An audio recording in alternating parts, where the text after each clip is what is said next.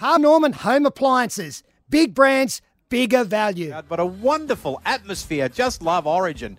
But the pre-match entertainment once again came into question. Have a listen to this. Ladies and gentlemen, please welcome Shannon Knoll and Ben Mingay. Oh, yeah! Oh, yeah! If you wanna be in my gang, stand up and be. We'll start a revolution. Make the streets free. Alrighty, so I don't, I just want to say here and now, Kenny, that if you get to the Pagewood Rex on a Saturday night, you might hear me at karaoke doing Billy Joel's "You May Be Right," and I'm fair dinkum can do a better version. Can you really? Oh, Give us, mate. Just give us a bit now. And you told me not to drive, Step into but my I office. made it home alive. So if you want me to do, Shannon Knoll, And you're also available for all corporate gigs. I love you for saying that. Oh, wow. Can you sing the chorus? You may be right. It sounds better after a few skewies. Who? You? To the audience? You to the audience. It sounds better to me. So everybody out there, just whack a couple of skewies in and Maroon will start sounding okay. But, Kenny, well, so the whole thing about pre-match entertainment comes into play again. I tell you what, it's a tough gig. It is a tough gig to get the pre-match entertainment right. I don't know. What surprised me was two things. One, they chose that night on when so much of the next day's newspaper was going to be filled with copy from the game to announce that Cole Chisel would be playing at the grand final. Yes. And secondly, they had Cole Chisel there to announce it. Why wouldn't you just throw him a couple bucks to sing a few songs there? Instead, you bring out Shannon Knoll and some bloke I've never heard of to sing a song. They're not even the original. I get the concept about a Queensland, New South Wales playoff singing "We Can't Be Beaten," but to have poor old Shannon Knoll look like an RSL singer.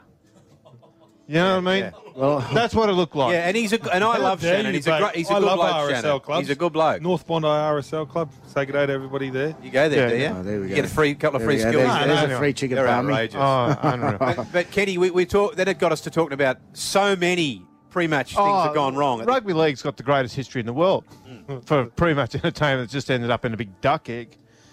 It started. Which one? Give us a couple. I'll give you a couple. Okay.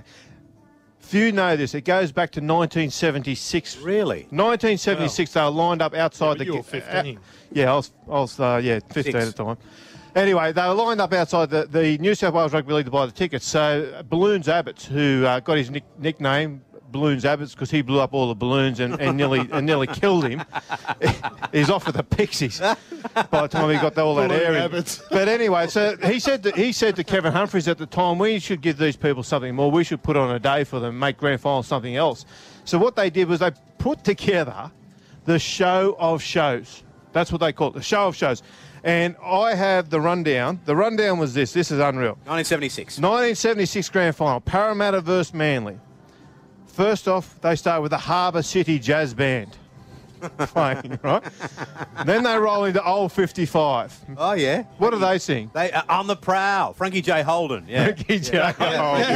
Your singing's getting no better, Maroon, either, let me tell Then you. we went into the Australian Navy Band. Then what they called, this is get you interested here, Gordon, the Quest of Quests beauty pageant. Oh, wow. So they actually had a beauty pageant at the grand final.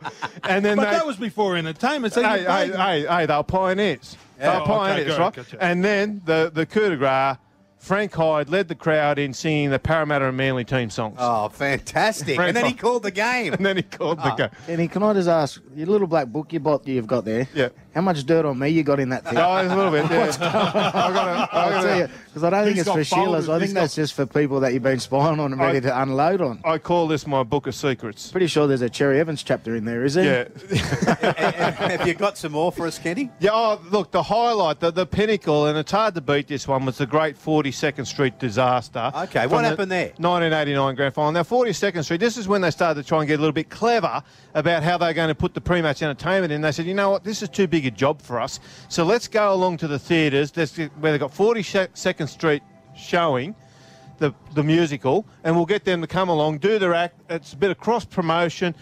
Everybody loved the idea. It worked an absolute treat. They turned up. They were dressed in all their outfits. They had their big silver dollars next to them. Wow.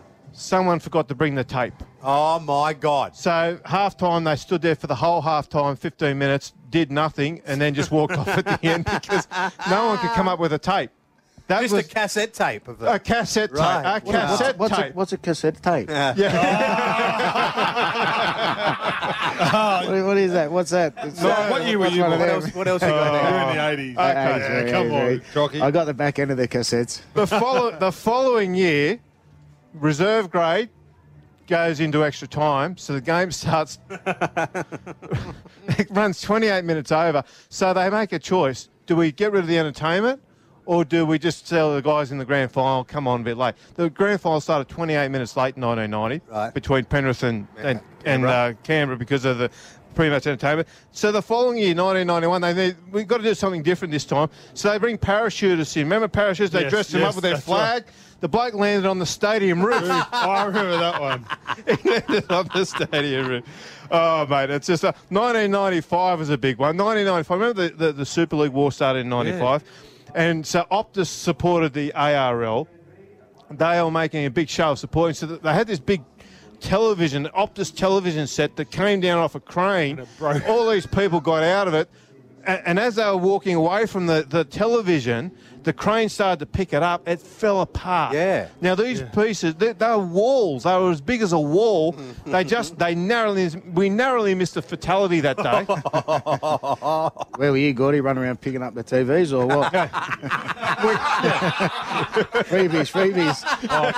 freebies. We nearly had our second fatality in the pre-match entertainment in 2001. A lot of people missed this.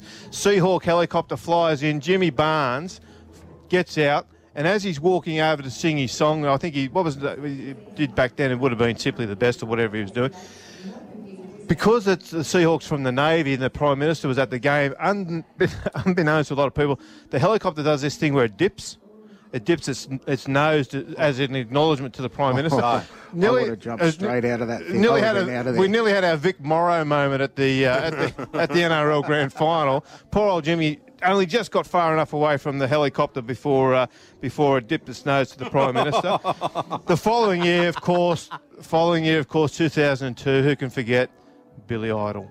Oh, What happened there? I love my. they forgot to plug it in. No, it was a $2 fuse. Didn't it all go out? A They just went black. $2 fuse blew, and they couldn't get the power. So he went out there on his hovercraft. Remember, I love my rugby league. He kept going. After about 12 minutes of it, it's like, righto, Billy, we got it. Just sing a song. Yeah. Anyway, in the end, Billy and the hovercraft, off they went.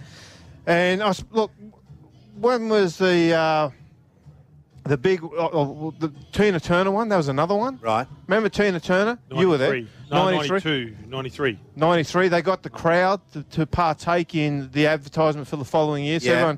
everyone got given a Winfield Cup flag and had the wave. Well, I was in the dressing room. I should get on Mum to well, come I in don't and know, have mate, this but I convo was- with you because I'm way too young for all this. I'll die if you're listening. Just jump in the next cab. The boys have got a good convo for you. But the last one is not a lot of people saw was Meatloaf. Meatloaf did the AFL one where he was terrible, but he also did the NRL one where he was almost as bad. His voice hadn't quite gone then, but back at the time, and this is the quandary we now find ourselves in, because Channel 9 chose back then not to show the pre-game entertainment. They thought, you know what, it's getting a bit sort of old and stale and a bit pokey. We don't really want to show it, so they didn't show Channel 9 didn't show Meatloaf singing, which, trust me, Bless them. it saved you, all those people out there that didn't see it. But such was the uproar after it that everybody said, we want to see the pre-match entertainment, that's part of it. We should be able to see it. So Channel 9 from now on said, righto, we'll give it to you. Here is Shannon Noel. Yeah, right. And off we go.